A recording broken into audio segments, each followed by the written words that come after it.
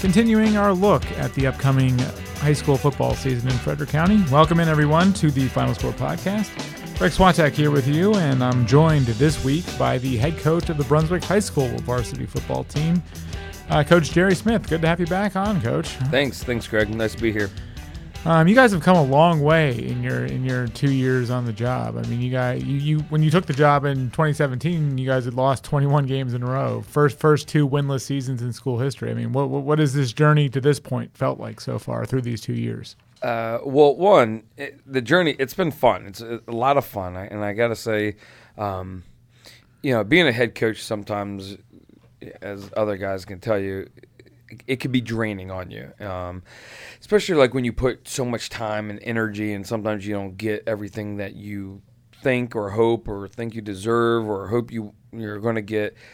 So to be able to go to Brunswick and put in the time and energy, and the kids have done an amazing job of like living up to our standards and doing what we want and the way we want to do it. And it's just been a really fun ride the past couple of years, and it's a ride that I think we could continue, and I'm excited to be a part of, and it feels good. It feels very good to be there. As has been pointed out on this podcast and other places before, I mean, you're a Brunswick guy. Oh, yeah. That's your alma mater, so you are fully invested in this thing. Oh, yeah. You have to have that, right? Oh, absolutely. So this offseason, I've become part of the BJR Junior Railroaders group, so I'm on the executive board.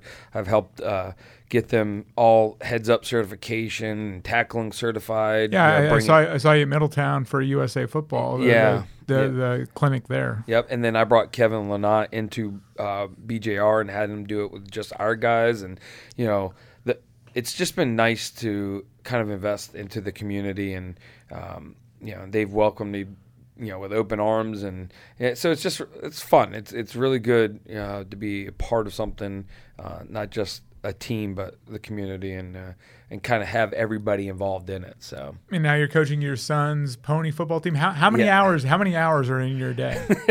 Not enough, man. Right. Not enough. 28, right? Yeah. Probably feels like that sometimes. It does. Probably get little sleep. Very little sleep. A lot of Red Bull. Yeah.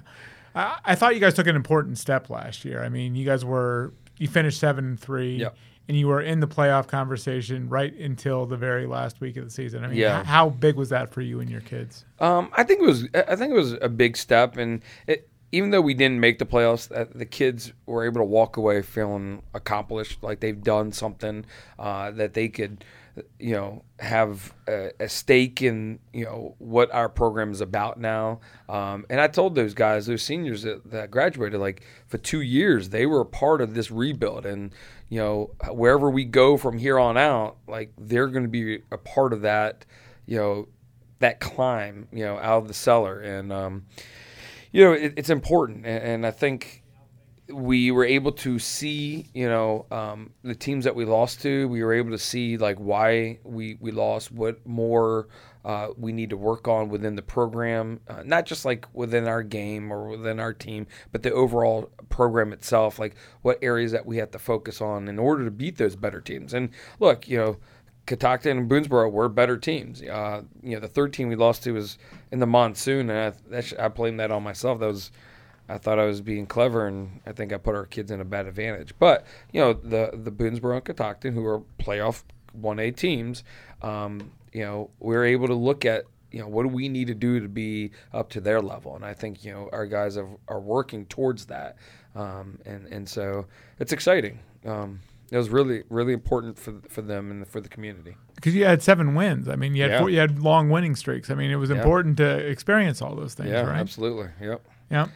Yeah, and nothing was easy either. And that's the thing. Like, and other coaches will tell you, like, a win's a win, but not all of them are easy. The points don't necessarily indicate the ease of the win. And so it really showed as the season went on the growth in the kids, and that, kids can win. And sometimes we as adults, we put ourselves in bad positions. We overthink things, and I think this was a great example of the kids kind of figuring out who they are. You knew what the challenge was when you took this job. Oh, yeah. Has it been tougher than you expected? Has it been better than you expected? How would you describe just the journey so far for you in getting this program back on track? So, I think a big thing is first, 7-3 is great, but, we're still not where we are. Like, my challenge is still there. We still have 50 kids in the program. That's it. I'm still trying to build a junior railroaders group. They won 3 years ago, but then since then their numbers have significantly dropped at that varsity level. So I'm still like recruiting the middle schools and we're really taking a big chunk of our time and focusing on elementary school kids and trying to build up the numbers lower, and then hopefully as they kind of our involvement, they'll continue to come through the BJR program right into the high school. So like my job isn't at all finished or easy. It's not like, I'm not churning out the same team each year. We have a lot of turnover, and it's exciting that kids want to play. So kids are coming out for the first time, and that's fun and exciting. But at the same time, like, that means a lot more coaching on our part, because I have to teach a kid something. And sometimes for my coaches, that means that we have to be clever and enough to figure out what skills a kid can do and not do, and make sure that we're only putting them in those positions, and they have to fit with the skills of the other kids around them. So, it's still a climb, but it's fun. And again, as long as the kids respond and the community is supportive and stuff, I'm all in, and it is great to see and great to be a part of. But it's still a struggle. That was the first thing you had to do, right? I mean, you went to wrestling practice. You went to community sporting events. You went to community events just to say hello to people, shake hands, and just introduce yourself. Yeah. I mean, you had to, and you've worked pretty hard at getting kids in this program. And, and 50 doesn't sound like a lot, and it's not. But you guys, when you took over, you barely had enough kids to field a team. I mean, you were under 30. Yeah, and the thing is now, even with the 50 that we have, the kids that are on varsity, we feel really good about the depth. 2 years ago it was like, oh my gosh, if one kid goes out, that's 3-4 positions. Your season could be exactly. You might not be able to play. Yeah, and last year there was a little bit of nice wiggle room. We lose a kid here, we lose a kid there due to injuries for a week or so.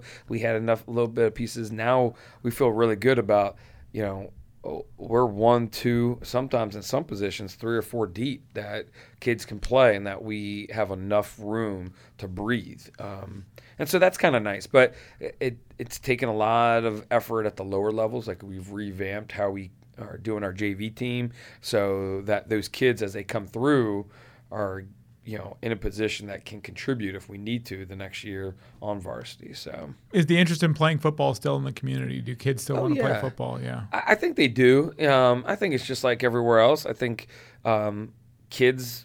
We like to say kids have changed, but it really hasn't. Society's changed, and I think a lot of people would agree with that. They have so many more distractions. So football is a hard sport. We don't have to make it harder by beating them up, and with the types of practices and things that we do. And so the thing is that I have to make sure kids want to play, but I have to find a way to keep them enticed, and I think we do a good job of that, where we push them. We make football important, like special, like when they're a part of the team. There's things people know that you play football, and so I think that's an important aspect of building that team and that culture. And it's nothing new that anybody else doesn't do. It's just a little bit harder at a smaller school in the corner of the county. Right. And you mix things up during the practice week, too. Oh, yeah. Like what are some of the things you do during the practice week? Tell everyone.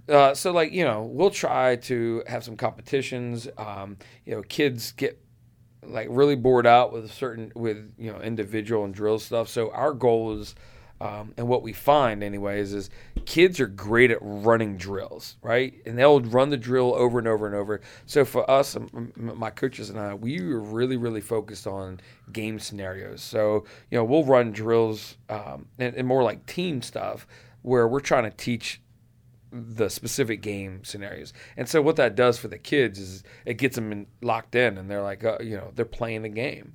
And so I think that's that's really important. And then we just try to do a lot of different things. Like I have a yoga instructor coming out once a week. We have just different time periods where within practice where we're trying to just kind of coach them through life, where we're just kind of hanging out sometimes and relaxing, and then all right, now we're gearing it up and we're full go. So it's nothing that brand new or earth rattling or anything, but I think for them it's a different way of looking at coaching. Don't you have like all out Wednesdays or like no jogging Thursdays or stuff like that? Yeah, so we go. So this year we're doing a no sweat Wednesday. So we're going to go hard Monday, Tuesday. Then Wednesdays it's just helmets, and we're going to do that for two reasons. One, the varsity staff has taken a greater interest in the JV. So I've kind of split my coaches into offense and defense. And so then that way, we're going to go through our yoga on Wednesday. They're going to come out in helmets, and we're going to go through game scenarios like 3rd and long, 2nd and short, goal line. And it's really a big mental day. We'll do a little bit of running here and there. So you're not beating each other up. We're not beating each other up. And the thing is because at the 1A level, we have so many guys who play both ways. So I got to find a way to keep them fresh by Friday. So yoga Wednesday, light, quick practice Wednesday gives them an opportunity to get their feet, get them out of practice a little bit early. And then my coaches and I, we can fully invest in our JV game. And we're pretty much all going to be at every JV game coaching up the kids. And the varsity guys are, we're just coaching on the sideline. We're position coaches. I'm going to let my other guys run the game. And then, we're just going to focus on trying to get those kids in a position to be competitive. Describe that balancing act for me, pushing them to where you feel you have to get them ready, but also pulling back to make sure you're not burning them out and overworking them too. Yeah, I think there's times, I know I'm guilty of this, where we'll try to push the kids. Like if it's a big game or if it's a game that, maybe I have a little bit more anxiety about, I'll push them. And, maybe we'll have extra sessions or we'll run hills, which we have tons of hills around us. So we run a lot of hills and things like that. And what I feel happens is the kids have a hard time getting up by Friday, like the energy level, because they're so tired and they're so drained. But you have to do some of that hard work, though, right? Yeah, absolutely. You have to do some of that hard work. But I think nowadays it's a mental. Football is more mental than what people think it is. And so with our offensive and defensive structures and what we try to do offensively and defensively, I think if we're able to give them that mental day, Wednesday, where we're putting them in positions and they're running through the play scripts and they're running through scenarios and what we're expecting to see from their opponents and what we want to do, then therefore Fridays come and it's a little bit easier. So for me, we go through those Wednesdays where it's a jog really, and then Thursdays we're going to amp it up a little bit. We'll be in half pads, so we're not going to be like a typical walkthrough. So we're going to amp it up and run actual games type situations. So we're going to have and basically we're going to incorporate our special teams into what we did from Wednesday. And now we're going to go even faster, and we're going to add other elements of the game. So we'll probably run a simulated game to thud, so we're still not hitting massively and taking down. We're not driving people 1,000, it's quick whistle, things like that. And so the goal is that hopefully by Wednesday, Thursday, that when Friday comes, those kids just want the leashes to be undone. They want to go, right? And so we're kind of building up that, sense of desire and intensity in them to play hard on Friday. And so that's the idea about it, It's sort of like you're driving a car, right? Yeah. And you fill up the gas tank at the start of the week, and that tank of gas has to last you the whole week, right? You can't refill the tank during the week. Yep. And it's how you manage that tank of gas to get you to the end of the week, right? Yep. Yeah, no, that's a great analogy, yep. How would you compare the culture of your program now compared to when you took over 2 years ago? Great example. 2 years ago, we lost our first game 6-0, had 5 turnovers in the red zone, and the kids were smiling and happy. And, I had to kind of send a message about, don't be excited about coming close to winning. The idea is now, instead of hoping they win a game, they expect to win a game. And do you think that belief came back? Oh, in the last 2 years? absolutely, yeah. And almost to some degree, a little too much. Right now we're kind of like, we're curbing it, try as much as possible, telling the kids like, I want you to believe in yourself, I want you to believe in each other, but at the same time, we want to be realistic with our goals and expectations, and we know what we have to do as a team to get better. So, but I think the kids, they expect to be in a position to compete for the playoffs. And last year, I don't know if they believed until early on. Our first 2 games really 3 games were kind of crazy in terms of weather. And then, even the third game, we were down 21, and all of a sudden we were down 6, and the kids knew that they kind of shot themselves in the foot and had an opportunity and kind of wasted it. So. By probably about week 4 of last year, the kids had a belief that they should be in the playoffs, or they should be right there. They deserve that opportunity. And now we don't have to wait for the beginning. Like the kids work out, they train, they play, and everything that we do, they know one thing is driving our effort, and that's to get us into the playoffs. So, what has the independent schedule done for you guys? Well, one, it's put us against teams in very similar situations, and I had this argument, with some people in Frederick County public schools this past offseason that, 7-3, we should be playing our old schedule. And I said our old schedule included South Hagerstown, a 3A playoff team, North Hagerstown, 3A team, included Middletown playoff team. Middletown's back on your schedule. Yeah, they right? are back on, but they, included Middletown, included Walkersville. It had at one point before I got there, they had 2 state champions of 1 year, Fort Hill and Walkersville, and then they had Middletown and Allegheny, 2 regional finalists. So what it's done is it has really put us in the same boat of a lot of teams, and we'll see where things go in the next year or two. But I look across the streets and I see the other schools in the county still have way more numbers we do. So just because we're doing well doesn't mean we're necessarily out. And that's the thing I want to make sure everybody always understands.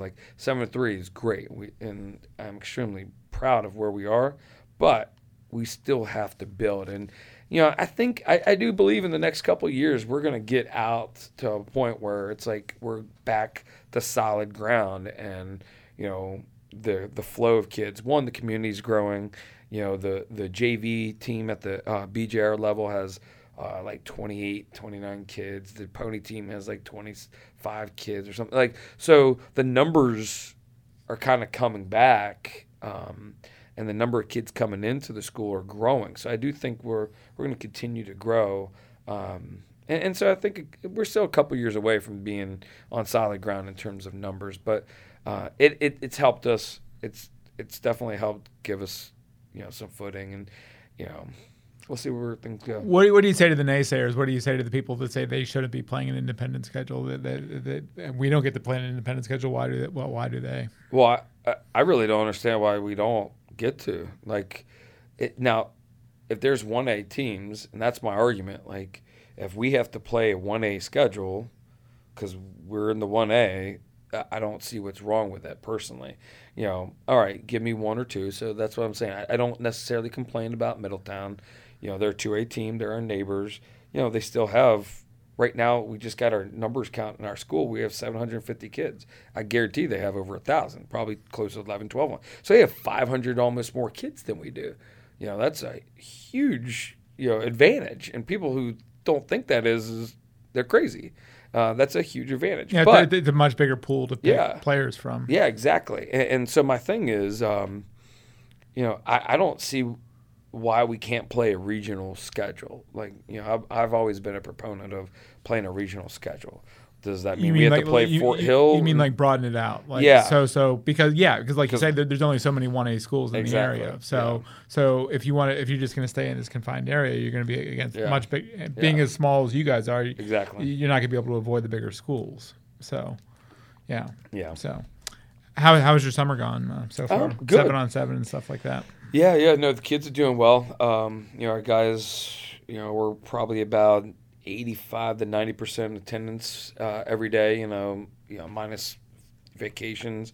The great thing is those kids, they come in and they compete, and that's kind of like where we're at now, is like the competition amongst themselves, because of the depth has risen.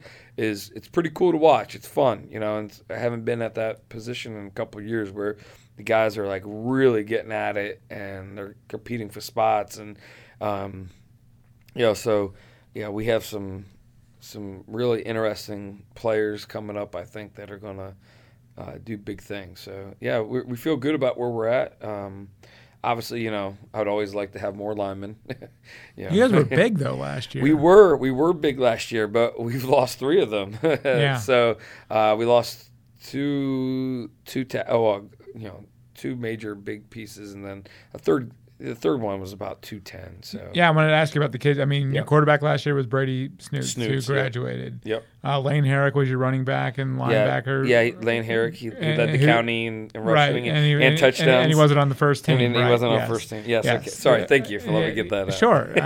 And then you had Jake Remsburg, another senior. I mean, you had some really high-quality seniors that are no longer on this team. Yeah, so. yeah. And I think, as good as Jake as good as Lane was, in terms of his production and stuff, we're going to miss Jake more than anything, because everybody has that one guy who just will stick his nose into anything, offensively, defensively, can just, he'll get you that 3 yards when you need it and will carry everybody on his back and is selfless, and that was Jake for us. And, we're going to miss him. But, we were able to we got a running back from good counsel, Josh Pratt. I was going to ask you, who are the kids you're counting on this year? Yeah, so Josh Pratt, he was part of the BJR team that won the Super Bowl 3 years ago. He was a good counsel. Wow. And he was at good counsel the past couple of years. And I think that just the rut of traveling down there and everything, he's a 4.0 kid. So academically, he was fine down there. He is, when you ask him about colleges, he's looking Ivy, and he's not shy to say, I want to go to Ivy's league. And he has the great to play football. Yeah, he would love to. Yeah, and so he comes in and just he's really.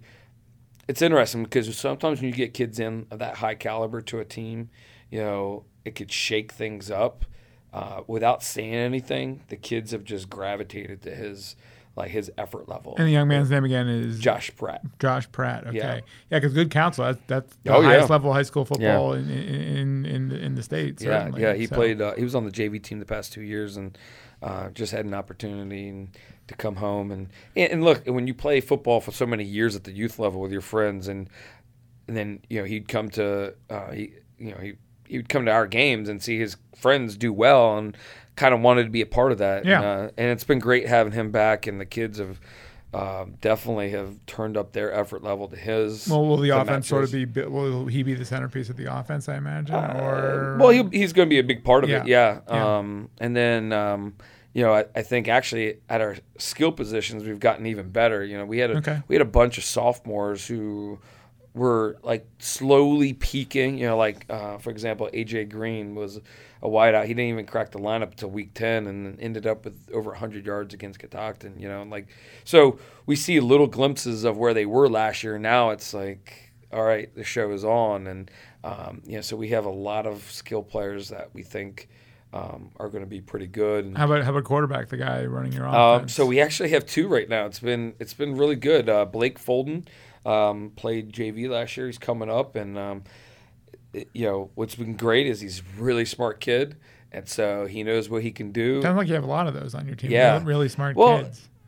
Football smart, yes. Yeah. Okay. No, but he's really smart all the way around, and but you have an Ivy League running back, a really smart quarterback all the way around. Well, they're cousins too, so the genetics are there. Right? There you go. So, but he's done a really good job of taking hold of the offense and running with it, and then we were able to get actually Lane's cousin, Wyland Herrick, who was at St. John's, is now at Brunswick. And so some private school kids coming back to coming back home, essentially. And he's He's a freak athlete, just an amazing athlete. And so I think between Blake and Weiland, the quarterback position is going to be just fine. Will you be rotating them, or do you want to settle on one guy, or are you not sure yet? I'm not sure yet. Honestly, as coaches, we go back and forth because Weiland's also going to play free safety, and he's really good DB. I mean, he's really good DB. Yeah. So,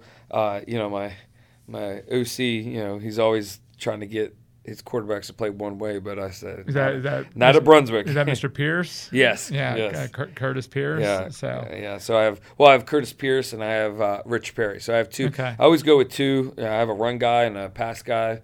Was Rich with you at TJ too? Yes, he was. Yep. Okay, so you brought those guys over. Yep. So yeah.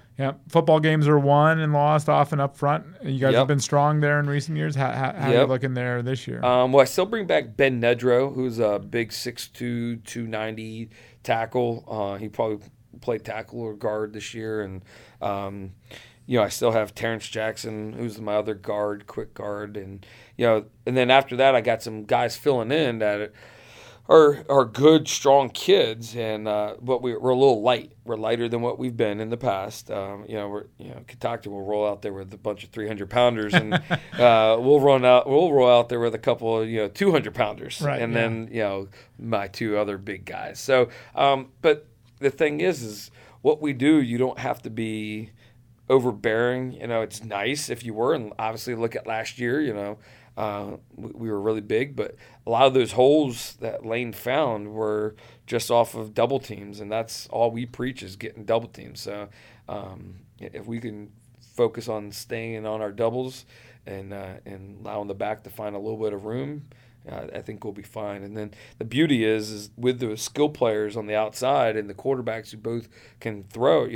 Brady did a great job for us last year, but he'll tell you up to your face he was a wide receiver playing quarterback. Yeah. And now we have two quarterbacks, so either one of them can throw the ball. Will the other be on the field somewhere? Either receiver or running back? Yeah, that's our goal is that they'll both be on the field somewhere. Right. Will most kids be going two ways, just numbers wise? We do a pretty good job of limiting that. I think this year we'll probably have a little bit more early on. And then typically we try to develop some depth. So by the end or by closer to playoffs, we don't have to have as many two-way guys. And when you took over, everyone was playing two ways, essentially. Yeah, so, everybody. Right. The 50 kids in the program, is that JV and varsity? Yeah. Okay, yeah, because you guys didn't even have a JV program when you took over, right? Yeah. And then last year, we had about halfway through our JV, we had a string, really a bad string of injuries. So we had just about 20, and then we had 3 big-time injuries, 2 ACLs, and then I guess it was like a vertebrae in the neck or something. But that doesn't kill you guys. It doesn't, but we were at a position where I didn't want our younger guy, like our quarterback and our skill guys, to get killed. So I ended up moving or just canceling the rest of the JV schedule and moving those guys up. And it was unfortunate, but they understood we were 2-2 at that point at the JV level. So it wasn't that we were bad. I just had literally 5 linemen at that point. Right. and we were down to 13 healthy bodies and a couple kids coming off injury. So I was like, you know what?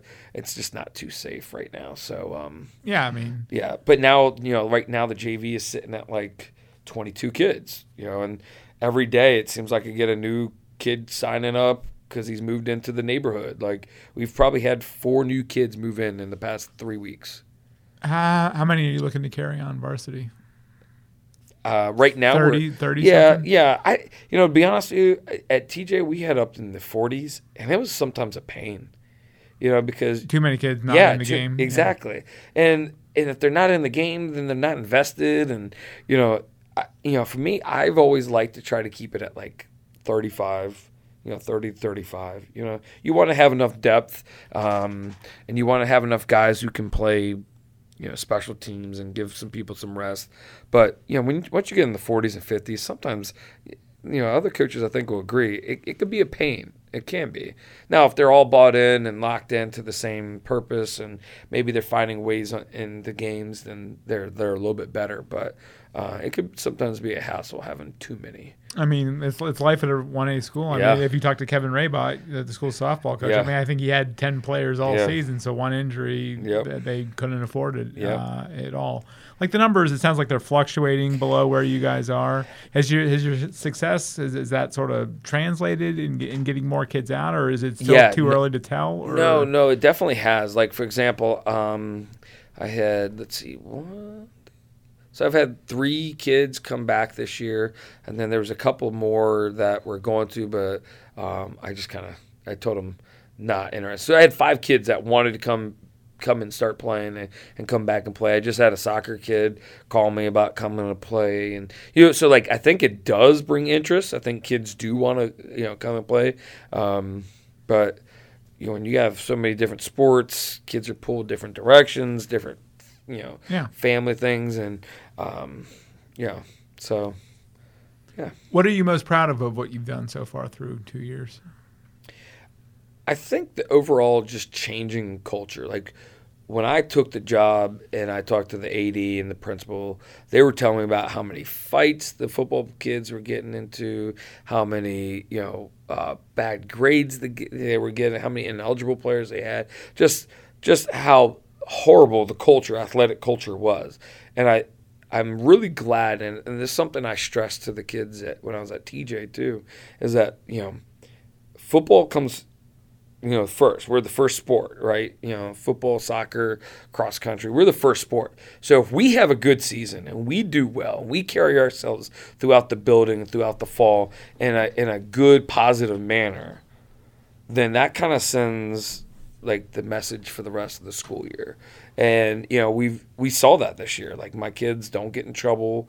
For the most part, they're going to slacken grades here and there, but I jump them, I yell at them, and then they pick it up. Like the effort level is there, and they want to be a part of something positive. So for me, I guess the biggest thing I'm proud of is just the overall attitude about playing football and about being an athlete. Like it's definitely created a buzz about being an athlete, and that I don't know was necessarily there in a big part, Yeah. In the off season, the schedule in the playoff format has changed a little bit. It's now a 9-game regular season. Yep. For a team on the borderline like you could get 10 games or more, or you could be stuck with 9. Mm-hmm. How do you feel about the format change? I like it. I think it's good. I definitely think it opens up. Like, so if we had that format last year, we would have finished, I think, 6th. Even though the 5th place team, we had a better record. Is it a bummer, though, you're losing a game? No, because potentially. Yeah, you're potentially losing the game, but let's be honest. If you're 1-9, you don't want to play that 10th game. Yeah, or 1-8, you don't want to. Yeah, it's sometimes the kids are kind of checking out by that last game, anyways. So if you have a losing season, most of those kids just want to bag it in. Now, it depends. Like obviously, TJ, Frederick, those kids, they get up for that last game, and I'm sure the same thing with Lignor and Urbana, how they used to get up for that last game. But I don't think it's a big difference. I prefer it. I think it's a good idea. I think the way you get out of the region and they reseed everything. I think that's. Preventing you theoretically would get the best teams playing in the state championship game. Yeah. I don't know about you guys, but I'm tired of going to watch the state championship game in the second week of the playoffs. Right? Because let's be honest, Walkersville, Middletown, Walkersville, Damascus. Exactly. Yeah. That was the state championship game. Right. And so I think what they're doing is a good start. Is it perfect? No, but at least they're trying to make an effort, and so I do think it's a good start. Now I hear a lot of parents and I hear a lot of people say, well, for the schools that don't make the playoffs, why can't they just find a way to get a 10th game? But that's a logistical nightmare, isn't it? Yeah, and again, because you don't know if you're out of the playoffs sometimes until the end, and then they have to schedule a 10th game like that on the fly, transportation, and everything. And then take into the fact that that 10th game is right. You get done with that 10th game, you got a week before basketball tryouts. There's probably a lot of kids who are wrestlers or basketball players. Yeah, the basketball coaches hate it because they're not getting players until the season's up basically underway. Exactly. Walkersville for a couple of years, they were starting their season without any of their starters because they're all playing in the state championship. The wrestling team, same thing. Yeah. So I think what they're doing is a good effort, a good start. And still, 9 games, that's a long season, and it's hard to get through it healthy and stuff like that. Yeah. I mean, it doesn't seem like it's really shortchanging anyone by losing that 10th game. So. I don't think so. And there's so many schools that are struggling to find 10 games. Well, were you guys one of them, or did no, you guys have trouble filling out your schedule? Not this year. The previous 2 years, we had a couple of holes here and there. Like one of the teams.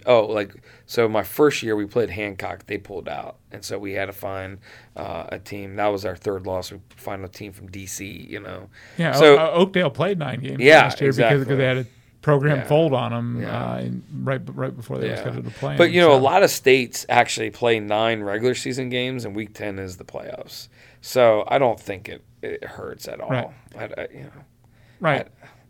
As a football fan and just as an observer of Frederick County football, do you feel things are pretty wide open this year? I mean, you have your not in terms of like who the best teams are, but it's like Ligonor lost a lot. Yeah. Oakdale lost a lot of good players. I mean, you guys lost a lot of good players. Yeah. I mean, Catoctin brings back a lot of. I mean, do you feel like the level of talent, I guess is what I'm saying, is a little more balanced and spread out this year? Yeah, I think it's definitely interesting. I'll say that.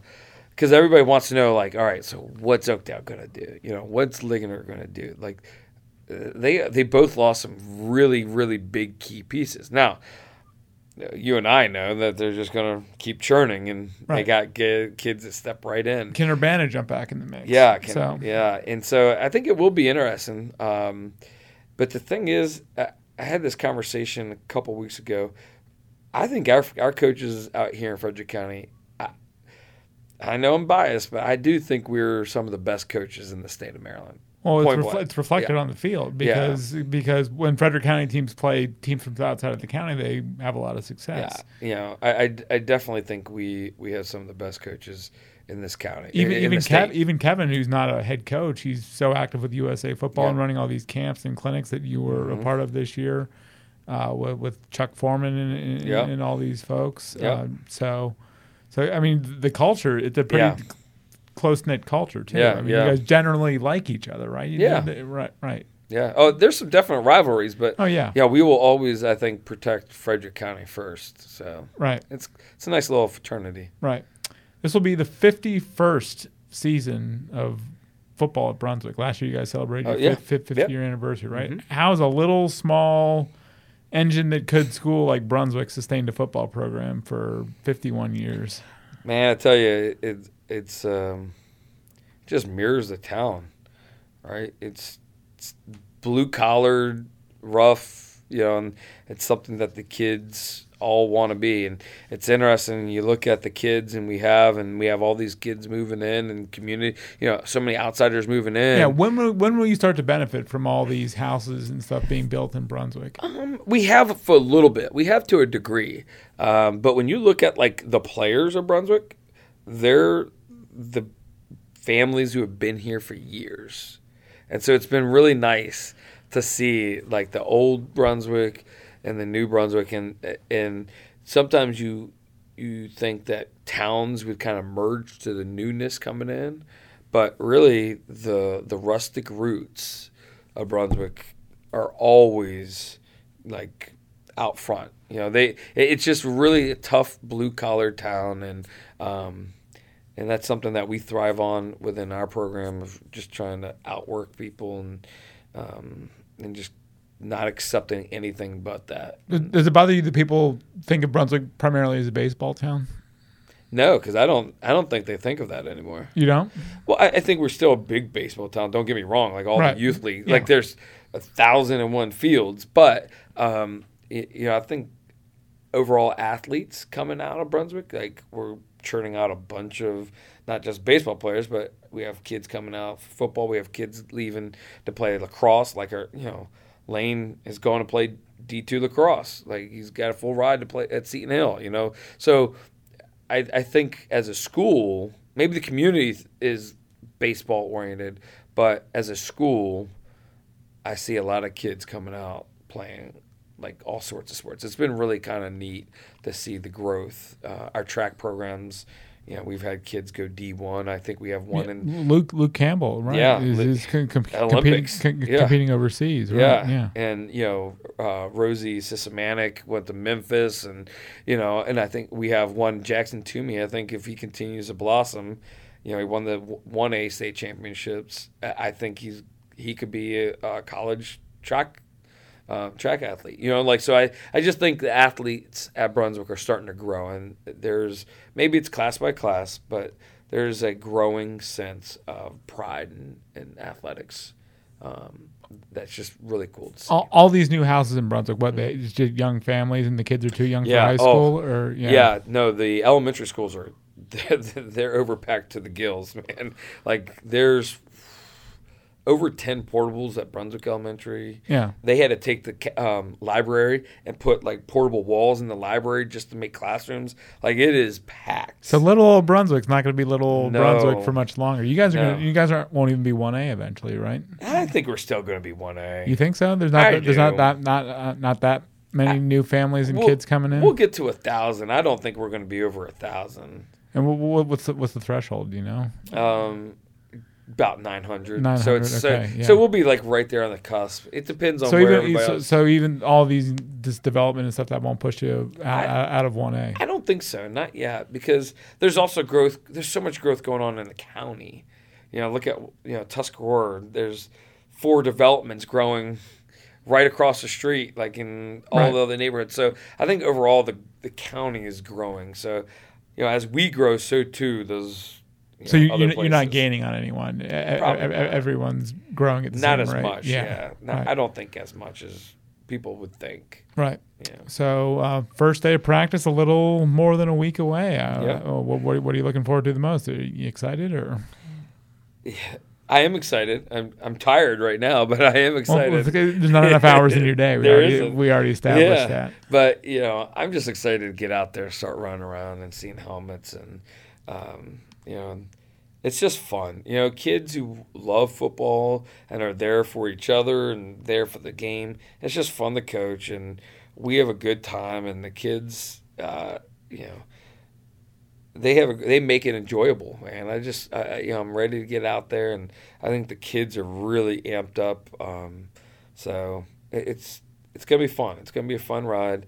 The goal for me is always just take one day at a time, and and don't look too far ahead, because as coaches sometimes we could do that and we get bogged down with too many things. But I've tried to do a really good job since I've been at Brunswick of like sitting back and breathing and finding the positives and just smiling. Like, oh, we have 23 kids. Oh, okay, that's kind of cool. Let's do it. And like, and that's the thing is we're 1A.